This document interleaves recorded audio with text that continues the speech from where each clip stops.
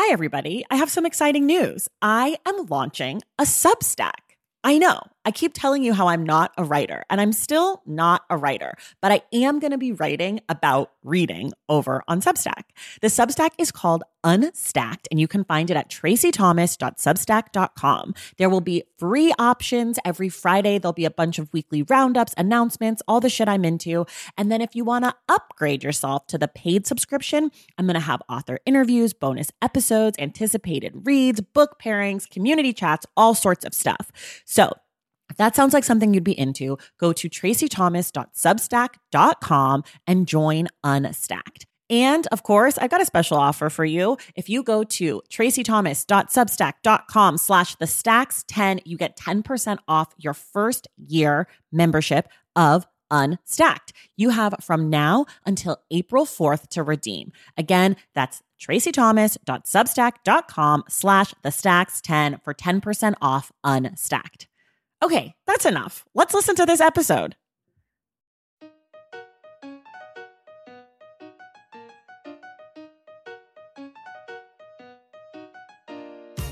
Welcome to another episode of The Stacks. I am your host, Tracey Thomas, and today our guest is journalist and author Vanessa McGrady, whose brand new book, Rock Needs River, a memoir about a very open adoption, was released just this month.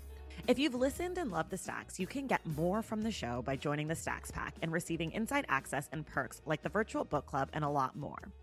If you go to patreon.com/thestacks, you can contribute as little as $1 a month and rest easy knowing your money is going to support an independent podcast you love. So check out the Stacks Pack at patreon.com/thestacks. If you prefer supporting the show with one-time contributions, go to paypal.me/thestackspod. To stay up to date on The Stacks, make sure you're following us on our social media and going to our website, thestackspodcast.com. Links to all of our social media accounts are in the show notes. You'll also find links to everything Vanessa and I talk about on today's show.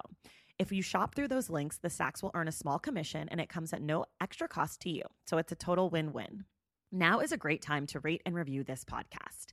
These reviews help us climb the charts and they break through the algorithms to get us to new listeners. So if you haven't yet, I would so appreciate if you would take a few moments to write us a review right now.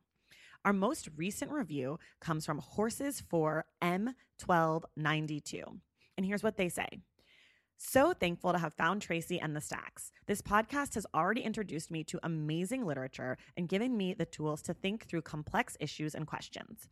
Plus, Tracey is funny and so honest. I feel like I finally found the perfect corner of the podcast world, and I'm so excited to be here. Thank you so much, Horses for M1292, and thank you to the rest of you who have written us reviews. And if you haven't yet, go ahead and do it right now.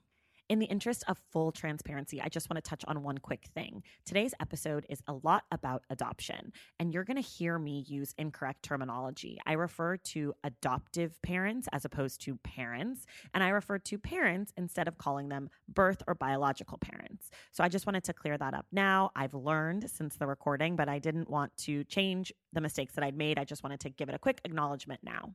Okay, let's dive into the episode with our guest, Vanessa McGrady. All right, I am here today with Vanessa McGrady, who's the author of a brand new book called Rock Needs River, which is her memoir of a very open adoption. Vanessa is an award-winning journalist and communications strategist. Vanessa, welcome to The Stacks. Thank you. It's so thrilling to be here, Tracey. I'm so excited that you're here. So I just gave you kind of like a professional intro, but I always like to ask people to give us maybe just tell us about yourself a little bit.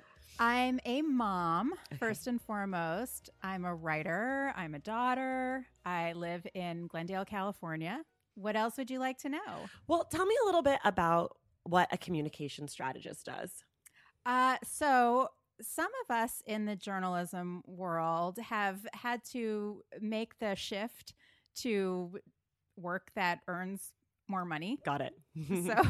So I do help brands and I help companies with their content and with editing. And a lot of it I have found is really the exact same thing that I would write for Forbes or for a magazine or something else, only it's for a bank or, for a spa or something. So it's the same quality work, but just for multiple times the money. Got it. Yeah. Amazing. Exactly. I was on your website and you've written so many articles you're constantly publishing. I mean, you have like Vanessa's website is vanessamcgrady.com, which we'll link to in the show notes. But it's like financial, and then it's beauty, and then it's travel. And it's like so amazing because I don't often think of journalists as being able to write such a variety of things. Well, that's the great thing about being a journalist is that if you're curious about something, or if you're interested in something, or if you're really mad about something, you can write about it. What's the last thing you were really mad about that you wrote about? Oh my gosh. Okay. There's a couple things I'm thinking of, but I'll say the one that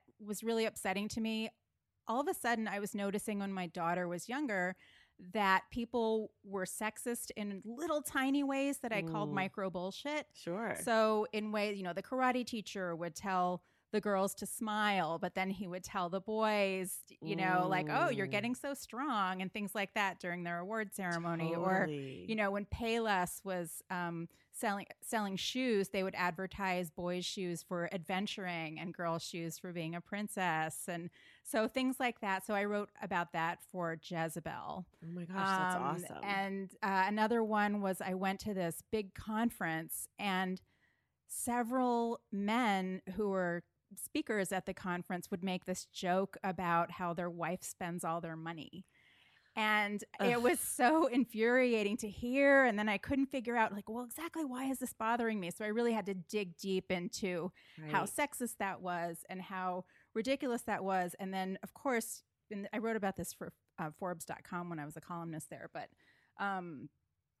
But people were really upset that I was upset about this because it just really was a hot button for a lot of men. Sure. And saying, oh, it's just a joke. But I mean, anything can be just a joke. A racial slur is just a joke. Right. Those kind of things. It's just, I mean, so all of that I feel is kind of goes under the category of micro bullshit. So that's basically what's getting me right now. So I write about that. It's interesting that you said that after having your daughter, that's what you noticed. That like your whole life as a woman, you didn't notice it as much, or just that like because it was children and like marketed towards children, that's what kind of picked up your attention? I think I got clearer. Got it. On it. I did notice it. Like there's a story in the book actually that I, worked on this great presentation, and I was, working, and I was showing it to a bunch of men, and everyone was really happy with it. And then one of them just made this little joke about, now you can go back to the kitchen. Oh, that's right.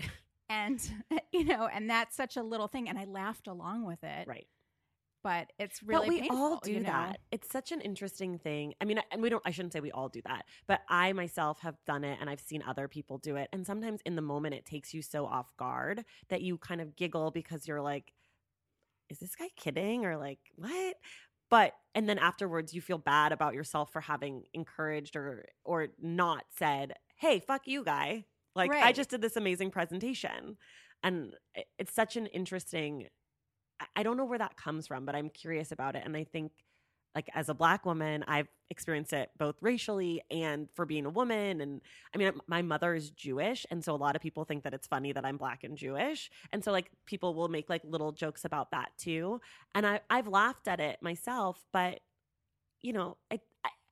I think maybe some of it comes from not wanting to make a bigger deal out of it, like wanting to minimize it because you feel like embarrassed or something. I don't know. I think it's part of a subset of fight, flight, freeze, or laugh. Right. Like you want to diffuse a situation that makes you uncomfortable. Yeah. And we're taught to be pleasers. We're not automatically taught as children to say, fuck you, that was wrong. Right. So no, it's true. I love you saying that also. People were mad at you for being mad or like for being offended. That's because I feel like that right now in the culture, like especially in politics, is so big. Like someone will do something wrong and someone will say that was bad, and then other people will say, how dare you point that out, or like how dare you call that person a racist, or how dare you say that's sexist, even though someone made a comment about women getting back in the kitchen. Like that's objectively sexist. Exactly. Ugh. Now my mind I know. is Let's like, go take a shower. Like, let's go talk about sexism and racism Yeah. and microaggressions or micro bullshit. So you have a book, comes out, or I guess when this airs, it'll be out. It's called Rock Needs River, and it's the story of how you came to adopt your daughter, Grace. And then it goes into what happened once you had your daughter, Grace. It's so readable. I read it in about a day and a half. It's one of those books where it's just like, I felt like I knew you because you're just kind of talking to your audience, which is really, it's kind of refreshing. I really appreciated just how open, and there wasn't a lot of pretense around your book. And it felt like there were things that you said that I maybe didn't agree with, but I was like, that's just her point of view, you know? And like, it felt very comfortable, like a conversation between author and reader, which I really, really appreciated. So congratulations on your book. Thank you. The opening of the book, you have like a little letter to your daughter, Grace, where you talk about wanting the book to be something that she can see and read and understand her story better. And I was curious, at what age do you think that she would possibly read the book? Well, I have read her that letter. Right now, she's super excited about the book. She is giving one to her teacher today, and she's on the cover. She's on the cover. That's an Instagram photo, if anybody's wondering.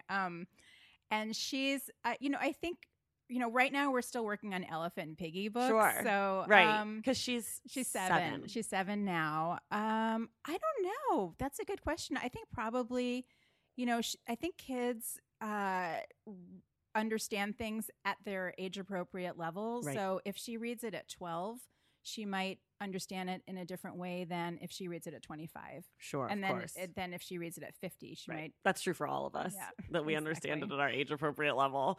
I just was curious about that because I knew that she was young now, and I was like, I wonder in Vanessa's mind when she thinks that she'll read it, but she'll probably read it a few times would be my guess. It's funny. My dad was an author too, and he wrote books, and I don't ever remember reading them all the way through. I would sit down with a book and I would read parts of it. So I've probably read the Pritikin Program for Diet and Exercise, 10 times over, but I've never read it actually all the way through. I just would read chunks of it. So I don't know if she's going to do the same thing or not. Because it's also like, my mom wrote a book, whatever. Right. So, there's a little bit of like, my mom's so not cool.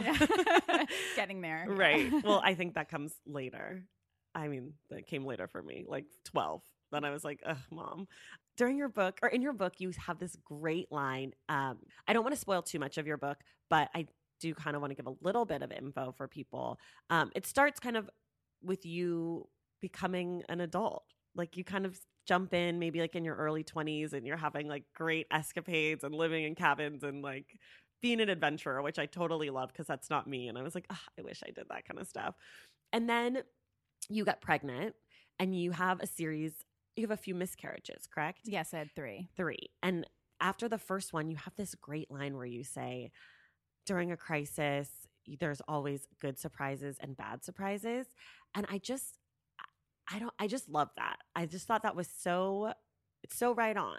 Like even in the worst times, there are things that you are like, oh, that person showed up in a different way than I expected. Or, oh, I learned this about myself that I can take with me. And then there's also obviously things where you're like, that was really shitty and my life is ruined, So I liked you pointing that out. I do want to talk a little bit about miscarriages because I feel like people don't or are uncomfortable or shy or feel embarrassed about it. But that process of having those miscarriages, did you ever feel like was it an isolating experience for you? It really was because this was also, it wasn't that long ago. Mm-hmm. And the second and third ones were in the 2000s, early 2000s. And I think now with so much social media and Twitter, people are tweeting their miscarriages. Sure. And so, in that way you kind of have that community and you're not so alone. But back then, you would have a miscarriage and there's no way that you wouldn't know that 10 other people sitting at the table didn't just have a miscarriage. Mm-hmm. And so, but what you do notice are pregnant women and babies and people asking you, when are you going to have a baby? Exactly. Or just, still thinking you're pregnant. I remember I had miscarried the first time at 12 weeks. So I had a lot of time to tell people because I'm obviously not a secret keeper. Okay. And so, I remember my uncle Seamus came up to me like with a big bear hug and, hey, mama, how's that baby doing? And stuff like that. And I was just like, nope. Nope. And So, that's hard. and then, you had to, tell, eventually you have to tell people because they're going to ask, and then they feel bad. And, Right. it just, nobody feels good about that. So, Yeah. but yes, it felt very isolating. And it also, you have this feeling of like, okay, well, somebody can do something about this. Like, we can fix this. I feel like, we can fix anything, if you try hard enough, if you know the right medicine, if you can do the right, doctor thing, you can fix this. And, with a miscarriage, you really can't. Right. I mean, it's the body's way of, it's unfortunate. My husband is an OBGYN. So we actually, I feel lucky because a lot of people that I know who have been through similar experiences, they come to us. And so I feel like I've been gifted this opportunity to be someone who can say, like, I know, I understand, I'm sorry this happened. And, this is part of it. And my husband does it in a medical way, which is probably more reassuring. But I feel that I've been let into like kind of a secret society in that way. And I feel like it shouldn't have to be that way. Like, I think it can be so isolating for women and men too, who also, I think, sometimes feel like really left out of the whole process, Yeah. I just did a story on miscarriages for UCLA, for the health magazine at UCLA. And one thing that I learned, I talked to a lot of people, a lot of doctors, and I found out a lot about the cell. Like, there's almost stuff that happens on the cellular level that has to go exactly right before an embryo can keep growing. And but then also the men, men don't really bond with a child until it's born. I mean, it's sort of like a concept, right? And of course, but they also have their own kinds of disappointment and their own. Exactly. It's not a physical trauma, it's a different kind of trauma. And I think that's often left out of the conversation. And then also people sometimes feel relieved when they have a miscarriage, and that needs to be part of the conversation too. Not all pregnancies are wanted. Right. And, both people don't always want the pregnancy, and that has to be, and sometimes people feel guilty for feeling relieved. And, that's a part of the big conversation too. Yeah. It's unfortunate that people have to go through miscarriages for any reason, because for the women, it is a physical trauma. But I'm glad that you're open to talking about it, and you talk about it in your book so openly. I think it's really powerful. Okay. Now, after you have your miscarriages, you decide that you want to adopt, and then you go through a really long process. Can you tell us just a little bit about kind of what that process is like for people who are thinking like, oh, I might want to adopt, like what that really means? Sure. Well, it's different for the kind of adoption you do. Okay. The kind of adoption that I chose was a domestic adoption through a nonprofit agency. So that might be different than someone who adopts internationally, or someone who does a foster adopt situation, in which they foster a child first until it's legally emancipated, and then the child can be adopted. Okay. So for us, I was dating Peter, and we were kind of on and off, and I just decided, I feel like if I'm going to be a mom, I should start doing it sooner rather than later. So I started the process. I went through an agency called the Kinship Center in Orange County, and you have to do a lot of classes. You have to do a lot of paperwork, a lot of background checks, obviously. I think part of it is they make you go through so much rigorous training. And it's not just training to be a parent, but it's training about adoption specifically, because there's a lot of loss associated with adoption. There's obviously the loss for the child of its original parents, but also for the birth parents of the child. And then also, even for the adoptive parents, there's the loss of being able to, or, not having not every parent who adopts is infertile. Right. But, but there's also, the loss of not nursing, or the loss, of just maybe not having a child of your own biology, if that was important to you. Yeah. So you really have to just get, super well versed in all the flavors of loss. And, but also I think they just weed out people who, think that they, on a lark, they, why don't I adopt a child? So it's really a commitment to the training and to the paperwork and to the thought that goes into it, and to just really, shoring up your heart and shoring up your, your mind, and your logistics. Like, where are you going to put a child? Can you afford a child? Right. So they come into your home and all that. They do. Yeah. It's so interesting.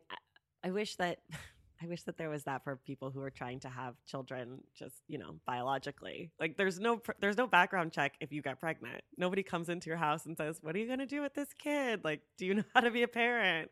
But when you adopt, they're like, "We're going to get really rigorous." They should do that for people who yeah, and it's so funny when you're in that process of adopting and waiting, and for some people it takes a long time and it's really frustrating, and you don't get picked, and you're like that weird cereal flavor on the shelf that nobody wants, and right.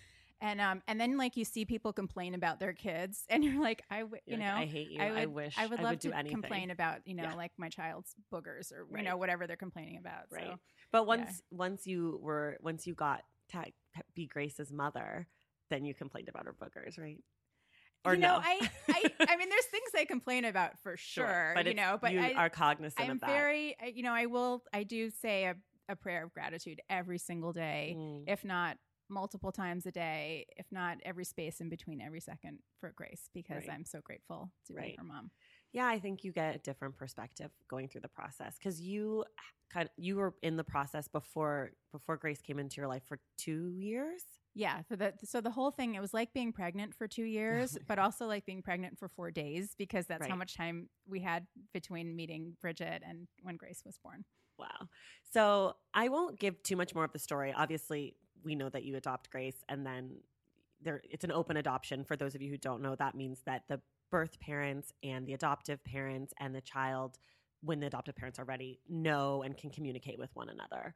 So as opposed to a closed adoption where there's no information exchange between the 3 parties. So this book, I guess the little spoiler I'll give away is that at some point in the book, Grace's parents come to be very much a part of your life. I'll put it that way. Right. Her birth parents. Yeah.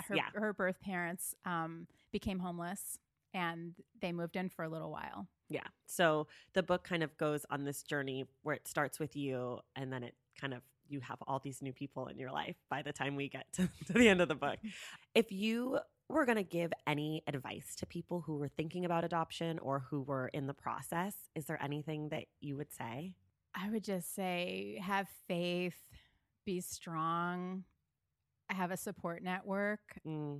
Get rid of people who are haters in your life, or people, like just draw your boundaries, because people will say terrible things, or, they might not support your choice. But I will say, get your support ready.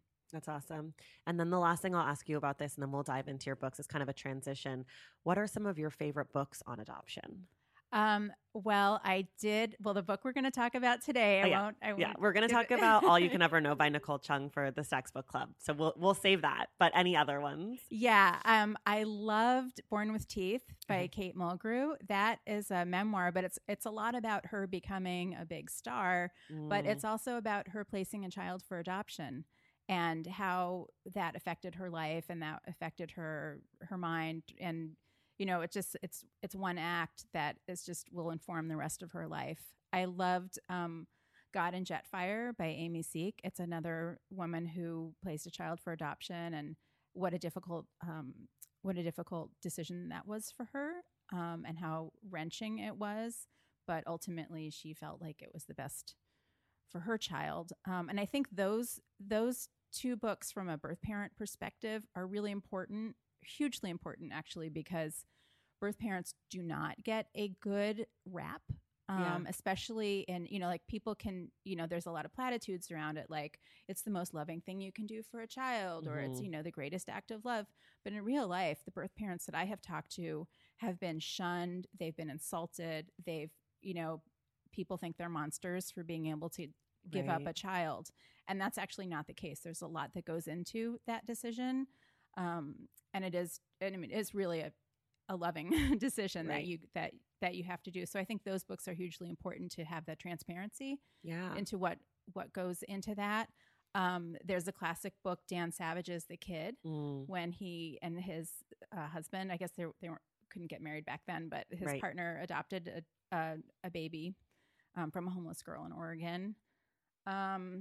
And then one of my very, very favorites, and I didn't realize this is about adoption, but But also one thing I talk about is almost every epic story is an adoption story. I know. I want to talk about that with you. Is Corduroy. It's the story of a little bear who gets, who's forgotten and gets adopted. And I cry every time I read that. What are some other adoption stories like in the culture? You mentioned some in your book, but I found it fascinating. Wizard of Oz. Yeah. Dorothy's an orphan, or she's living with her aunt and uncle for some unknown reason. Star Wars. Almost everybody in the Bible. Mad Max. This Is Us. Right. I mean, all of these stories, if you really think about, just start looking at stories. Superman. Right. I feel like the Disney stories, I guess those aren't always adoption. They're usually dead mom. A lot of dead mom and a lot of stepmother type things. Yeah. But that's also about finding new family. Right. And a lot of times it's a prince. It's connected in that mythology of like not knowing your roots or not having like that there's like a self-discovery, because that's kind of what all those stories have in common, is that this person is not rooted in family and they have to go out and look at Frozen. I mean, their parents I've never seen Frozen. So in Frozen, there's two princess sisters, and their parents are killed immediately, and they're right into the story. So, I mean, if you look at, we're obsessed with it, whether it's conscious or not. We are obsessed with origin stories. Yeah, that's so interesting. Okay, well, we'll dive in now to all your other books that aren't about adoption. And we're going to talk so much about adoption next week that I'm kind of like holding back today, because I could ask you a million questions about this. But we have so much to talk about next week that I'll save it. Taking care of your health isn't always easy, but it should be at least simple.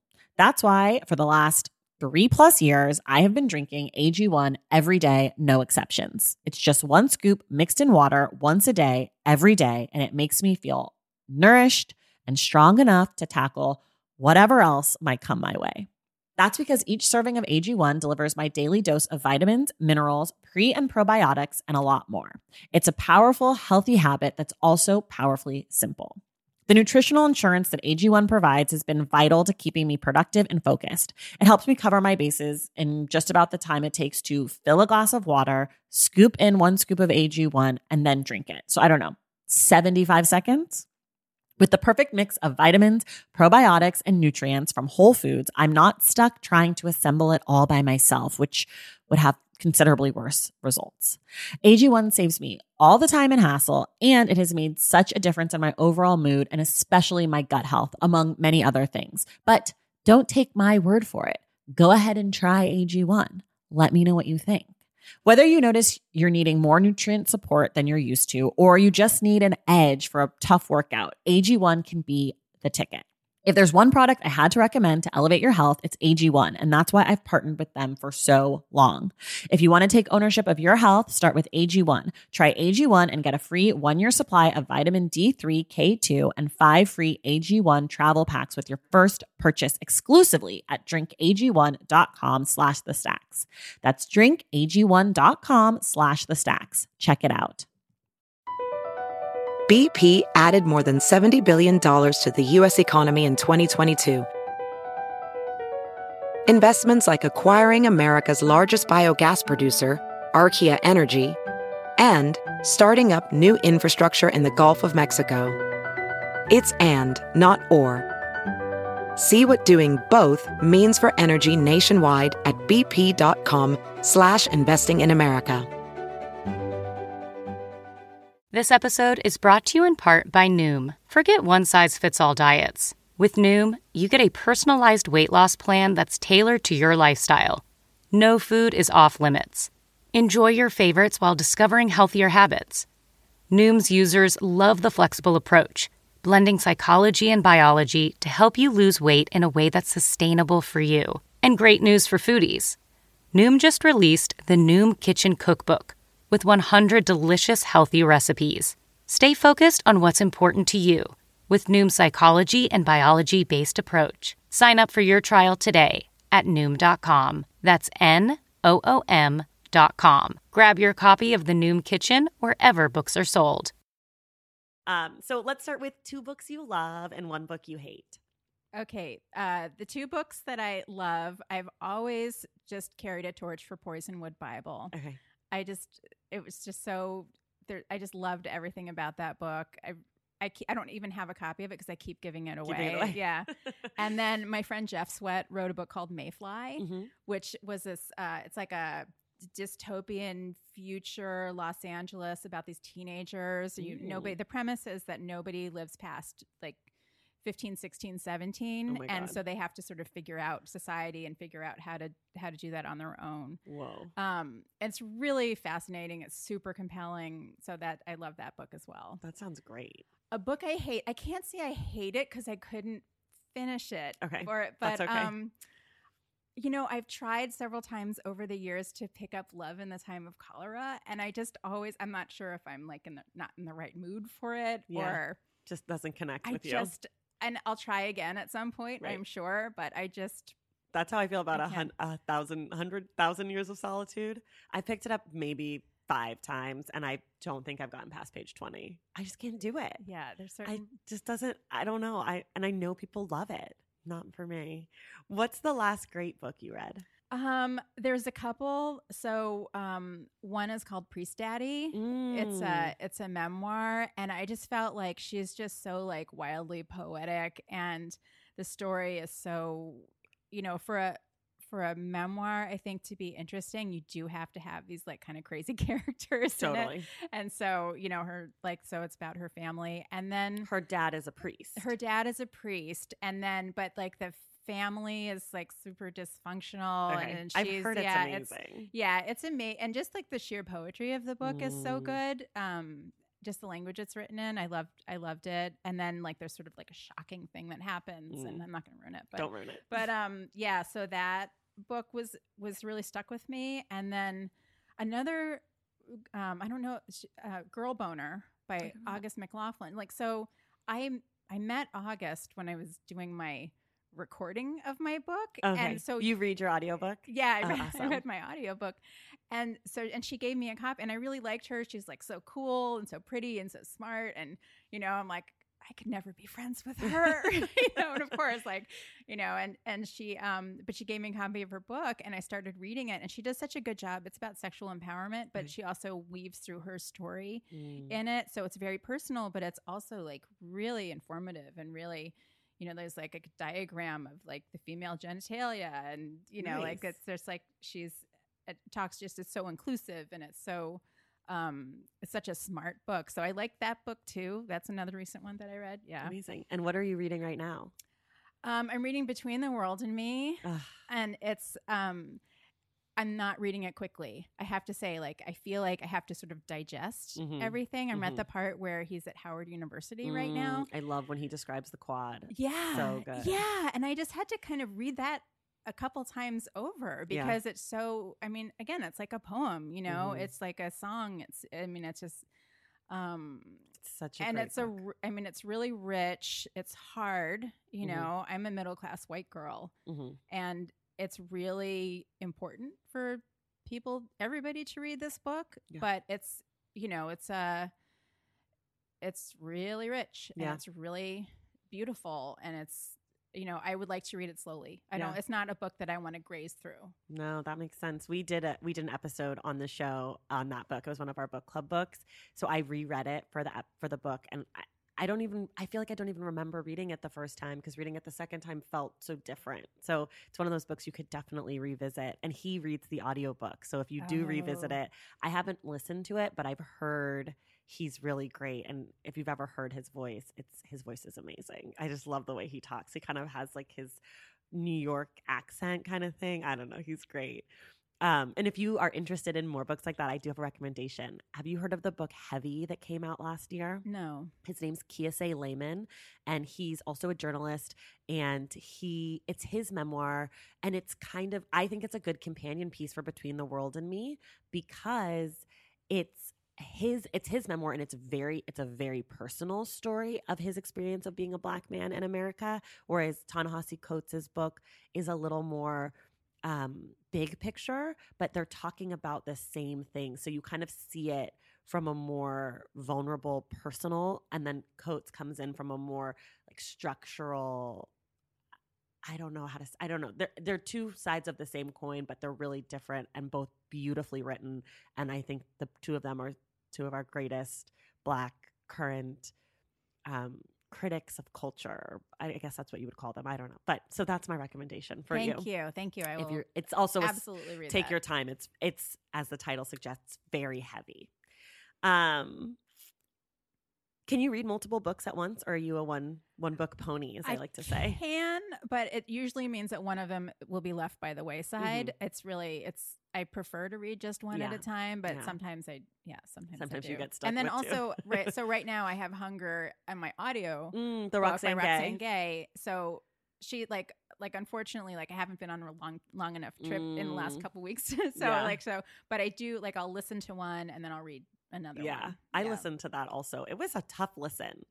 Because I feel like I wanted to slow her down because I was having to process so much, and with audio you can't really stop it. Like she just kept going, and I was like, oh my god, I have to go back and listen because I zoned out because it was too much to handle. But talk about really vulnerable memoir. Oh my god, what are some books that you're excited to start reading or are on your list?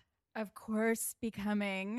Me too. It's on my list. Have you not read it yet? No, I haven't. That surprises me. I know. You'd be right all over that. I have it, but then everybody told me to do it on audio, so I'm waiting for having a trip. Oh, okay. I don't know.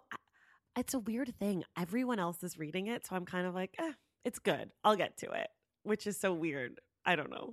But it is on my list too. Okay, and Tara West, is it Westover? Yeah, Educated. I just, it's funny because I had ordered it. So, all right, true confession, I do look on Amazon to see where I am in the thing, and so. Oh yes, of course. The rankings. Yeah, and so under biography last week, and I don't know if this is true this week because actually I haven't looked this week, but last week I was in front of Michelle Obama and I was in front of Tara, so I was like, oh, I should just order those books to see like whose company I'm in, and so I had ordered it, and then I heard her on the radio, and I kind of came in the middle, and I'm like, oh, I bet this is her, and so it was like such a great interview, and it was it was NPR, I think, and I'm just really excited to read that book. I've heard people love it.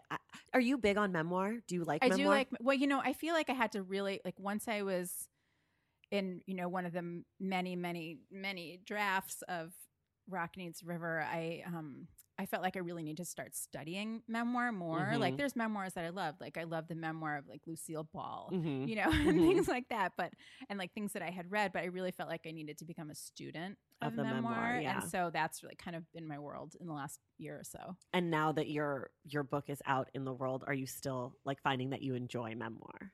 I feel like I still have to study. I don't know. Even though, it's done, but I'm still like, I don't know. I still feel like I'm studying. Yeah. I love a good, like, dark memoir. I don't love I'm a comedian. Like, I had a hard time in Hollywood. I like terrible things happened, or like this is really Glass Castle. I never read Glass Castle, but everybody tells me I should. Oh, yeah. But if you things like that, if you like terrible things happening memoir, I do. You should read that. I like terrible things happening just in general, but yes, in memoir also. Well, how do you pick your next book if you're not studying memoir, like in general? People I know. Yeah. It turns out I know a lot of writers, and well, you are a writer, so that makes sense. Yeah. So whether it's like a cookbook or a memoir or a novel. My friend Mary Adkins just wrote one called When You Read This, mm-hmm. and that's coming out around the same time, I think. So I'm excited to read that. So right now I'm just trying to like get through the people's books that I know. And then plus, the other ones that we mentioned. What's a really good book that someone has recommended to you? Well, it's hilariously, I recommend, so someone once recommended He's Just Not That Into You. And it's the book I probably recommend the most to other people. So that's amazing. Yeah. It just resonated with you. Well, the great thing about that book, it's an older book. Yeah. And for people who don't know what it is, it basically explains like the mind of I'm sort of a perpetual, like I'm a monogamist, but mm-hmm. I can't seem to like make things, like things just haven't really worked out for me in that way. And it there was a time where like I would just keep dating and like getting ghosted or getting, and so it really helped me understand like, well, first, who are you picking? Right. And, are they truly available? And then second, if someone's not calling, like I think women read into messages like it's tea leaves, like, oh well, if he said let's talk later, did he really mean Right. let's talk later? Right. Or those Right. things. But it was basically like, if he doesn't track you down, he's not into you. Right. Which was really helpful. It's like a Right. very clear directive. And so like whenever somebody is like wondering about a relationship, I just send them that book. And that book was, I remember that book. And that book was kind of like changed the way that we talk about dating now. Like when that book came out, I felt like He's Just Not That Into You was really revolutionary. And now I feel like that's the kind of advice that women give each other all the time. Like, oh, well, did he call you? Okay, then he's not into it. Like, move on. And I feel like, 15 years ago, or I guess more than that, probably now. Probably came out in the 90s. Probably like 20, 25 years ago. Early 2000s, I think, Oh, yeah. I feel older all of a sudden. But that it used to be like, yeah, oh, well, maybe you need to call him again and like don't call after 3 days and blah, blah, blah. And now it's just like, oh, he's not getting back to you. Like, you can move on. Right, so it kind of shifted. Yeah, it was like around the same time as the rules came out. Mm-hmm. And the rules, like that just felt like very like anti-feminist and archaic, and you're supposed to play a certain amount of games and but in a way, like it's kind of the same idea. Like if someone's into you, they'll find you. Yes. And it makes so much sense when you say it like that, but it does sometimes feel like when your emotions are involved, like, oh, I want to give them the benefit of the doubt and like blah, blah, blah. It's working. Yeah. Yeah, but it has definitely changed the dating, like the way that we as women, I think specifically, talk about dating just in the culture. And we as straight women, like I feel like it's probably like a whole different playing field for, That's a great like point. women of other sexuality and men of other sexuality as well, Yeah, but I think some of it holds true. Like if whoever it is isn't calling you or like doesn't want you to meet their friends or doesn't want to hang out on prime hangout times, like there's something else going on regardless. But that is a great point that I'm sure the dynamics change and shift depending on, sexuality. So what's a good book that you've received as a gift? My friend Kaumadi wrote a beautiful memoir. She's Indian, but she's also grew up much of her life in Canada. And she wrote one called Shared Tables, Family Stories and Recipes from Pune to LA. And she is just such a beautiful writer. It's, I wouldn't call it a dark memoir like you and I were talking about. Like there's not a lot of conflict in it, but it's just like beautiful language, beautiful food. It helped me understand her a little better. It's such a reverent love letter to her family and how important that is to her and how important food is to and I also feel like it's very universal too, because for so many families food is critical. Like it's a critical part of a family's culture. Right. Not just like wherever you're from culture, but like that family's culture. Right. Like my cousin Jeannie's grits with cheese at Thanksgiving is like a very important part of our family's culture. It's so interesting. As someone who's written a memoir, you just made me think of this. Do you feel, I guess your book is out in the world now a little bit and will be more so out in the world, I guess, starting on February 1st. But do you feel like when you talk to people now who have read your book that they like see you in a different way? Or like, do you feel a different sense of vulnerability because they've read more intimate details of your life? I feel like people I know a lot of this stuff, but people have actually called me and said, I had no idea about, your parents, or I had no idea about, certain aspects. So, and it's not so much people who I know. That doesn't bother me. Yeah, more strangers. Yeah, but it's like it's a little unnerving that strangers know. Right. And then the bad reviews on Amazon, like basically it's not that they just hate the book. They hate me and every life choice that I've ever made. And they think I shouldn't be a mother. And they, like all this like crazy out there. And that doesn't actually bother me, because that's like going up to someone like in the supermarket and saying like, what'd you think of my book? Right. You just wouldn't do that. So. Right. And I mean, we talk a lot about reviews on this show because I think it's a really important part of reading. And I feel an obligation as someone who does review books that there's like, to write a good review, it not only does it incorporate the book, but it says so much about the person reviewing the book. Like every review I ever write is basically all about me, right? It's my opinion of what you've said. It's my experience and how that's affected what you've said. It's my understanding of something. You know, I'll read a book and I'll know 0 things about the subject before I read it. And then I'll be like, oh, now I have all these new ideas and thoughts that I'm grappling with. So I feel like that's true for a good and a bad review, right? That it's like, this is so much more about that person and what they have to say and how your book resonated with them than it is, no offense, about your book.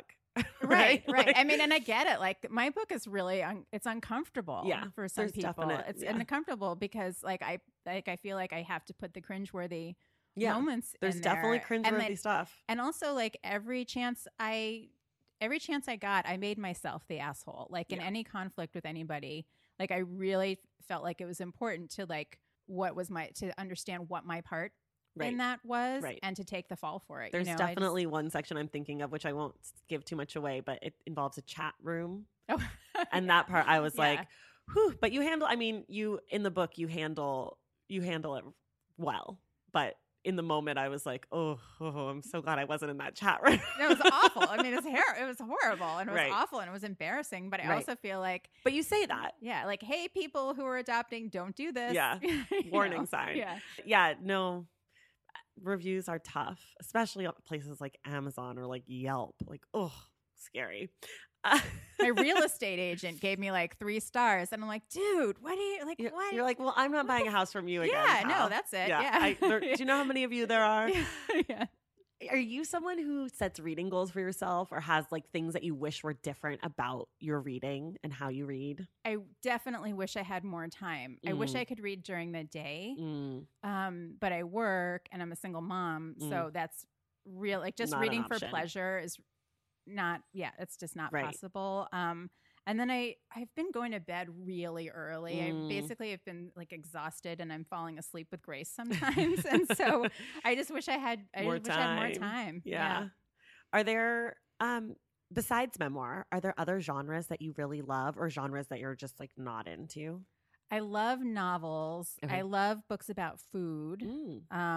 Let's see. I would like to like sci-fi more. Okay. But you don't really. I just haven't. I just feel like there's so many other things in front of it. Right. What else? And also like Monday morning political quarterbacking. That like you're not into that. I just feel like I don't like recent politic books. Like I'm not into like Jim Comey's book. Like I don't like if it is happening and you're writing about it, I'm not that into it. But I do like political current like criticism. Which is like, like things that are talking about this exact moment. You have to read them in the moment. Like I went back and read Rebecca Solnit's book, Men Explain Things to Me this year.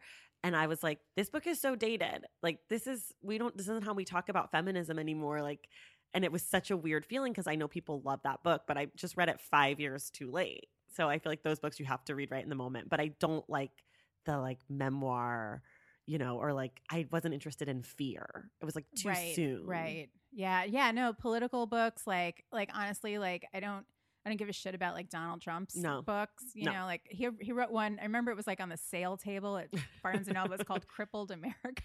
No, thank you. And like I just like no, like those are just not that interesting to me. Yeah. And I think for the very reason you're just saying, like they don't all stand up. Right. Yeah. There's some that are really good in the moment, but most of them just, they feel like in 6 months, you're like, this is a waste of my time. Do you have favorite authors? Oh my gosh, I do. And I wrote them down so I don't, don't forget anybody. Let's see. Oh yeah. So Isabel Allende is always on my list. Anna Quinlan, Barbara Kingsolver, Maya Angelou. Someone that's influenced me quite a bit is, she used to go by Barbara Stanny. Now her name's Barbara Huson, but she writes a lot about women and money. And she's really empowering to, for women to go make your money, think big, aim high.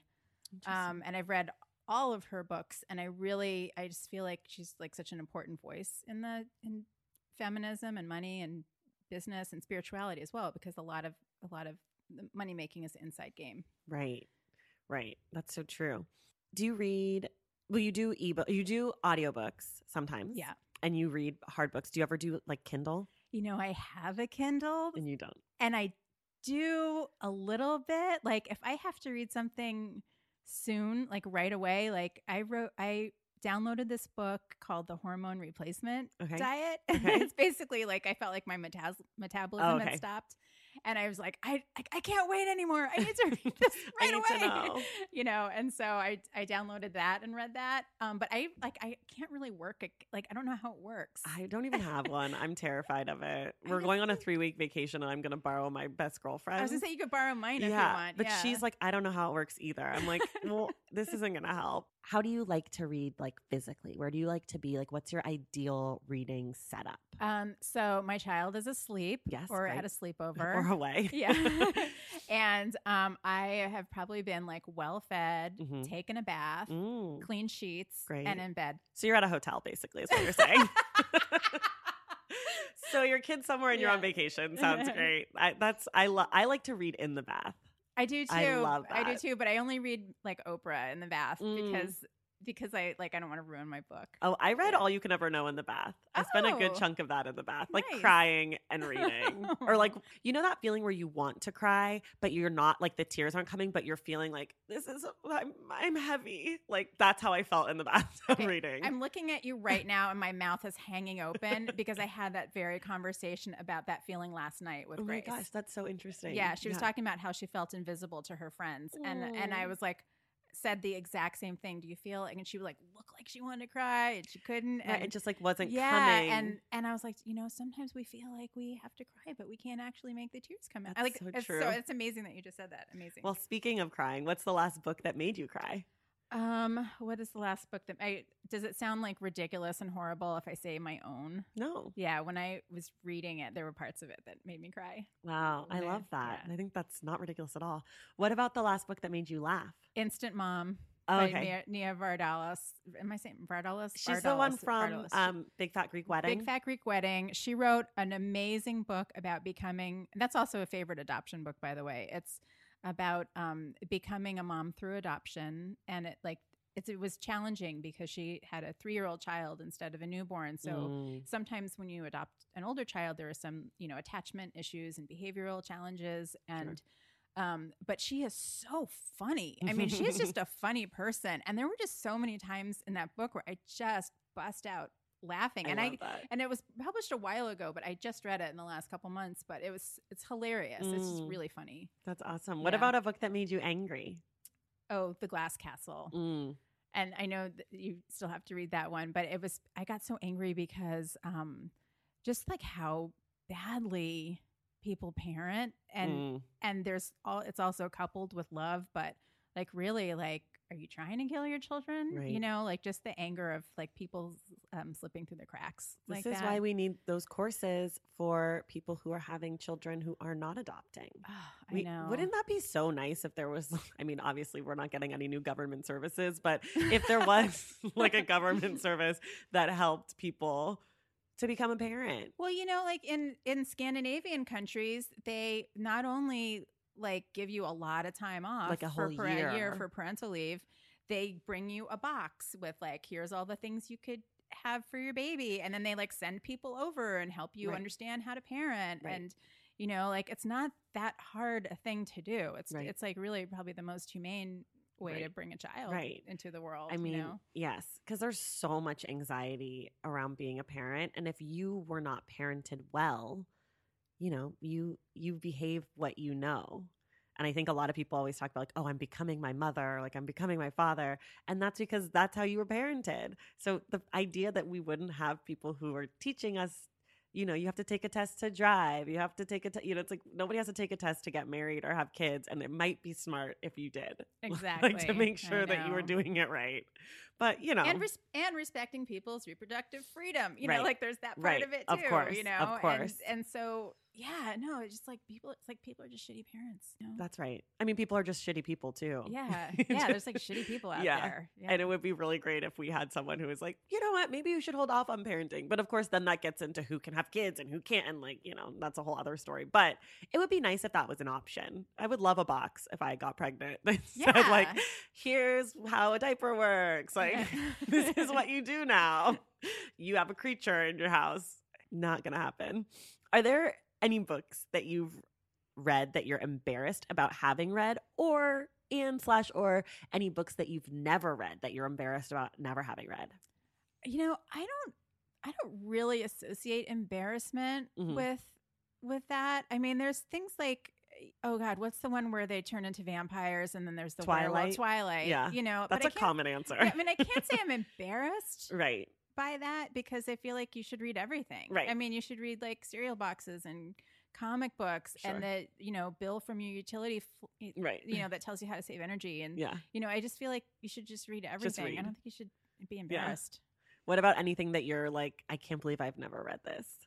Oh, there's like, honestly, that list is so long. That's like such a hugely long list. I mean, I started to try to tackle those, and so I read like Clockwork Orange because I hadn't read Clockwork Orange, and you know, so there are some books like that I felt like I had to tackle, but like for who? Right.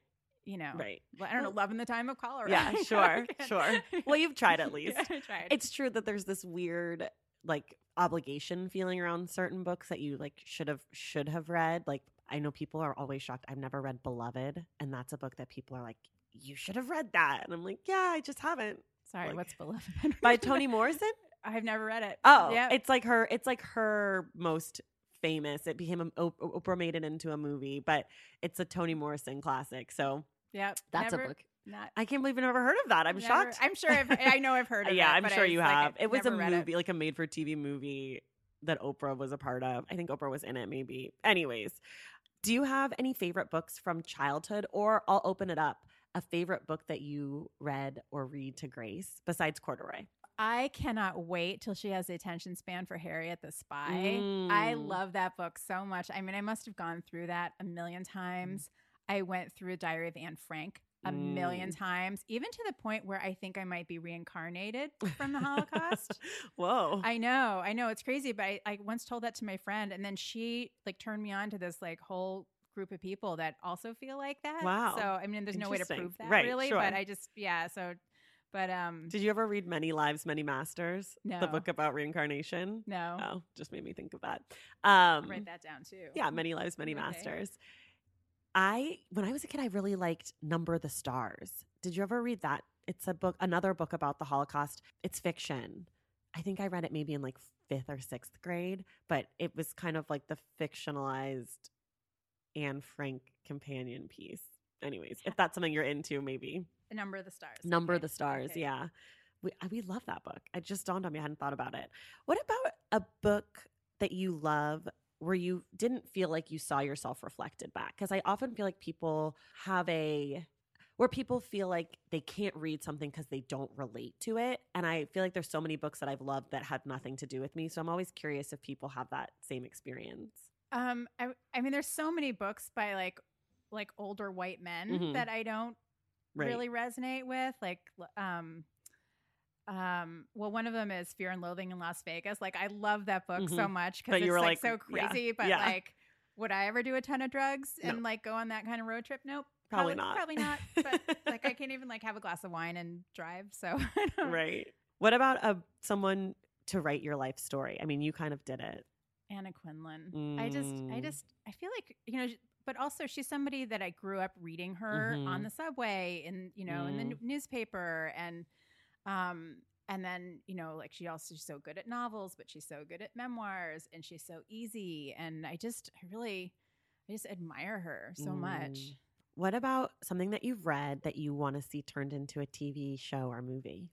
There's a couple of them. So the book that I mentioned before, Mayfly, I think would be such an amazing. That sounds like a total movie when you explained it. No, yeah, you'd be like they don't pronounce all the words right. Like Hollywood is like Holywood, and like they there's like, they go by Disneyland but they don't know that that's Disney. Like that was a park. Like they just like, so good.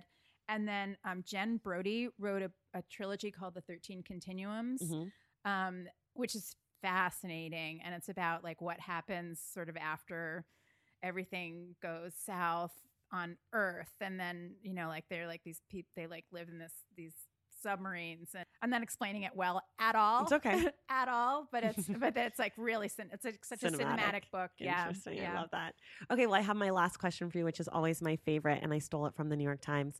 If you could require the current president of the United States to read one book, what would it be? Beloved. No, basically my answer is anything by a woman of color. Yeah.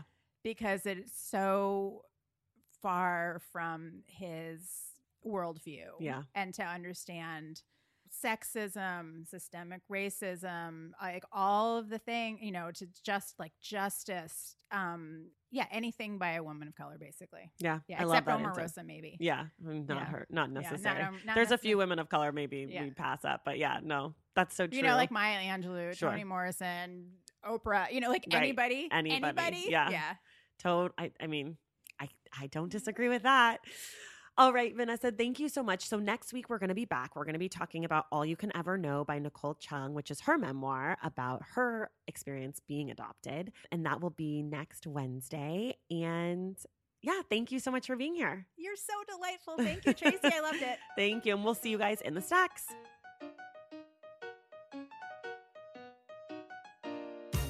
Okay, that does it for us today on The Stacks. I want to say thank you so much to author Vanessa McGrady. I'd also like to say thank you to Lucy Seelag at Little A and Nicole Dewey at Shreve Williams for sending me a copy of Rock Needs River.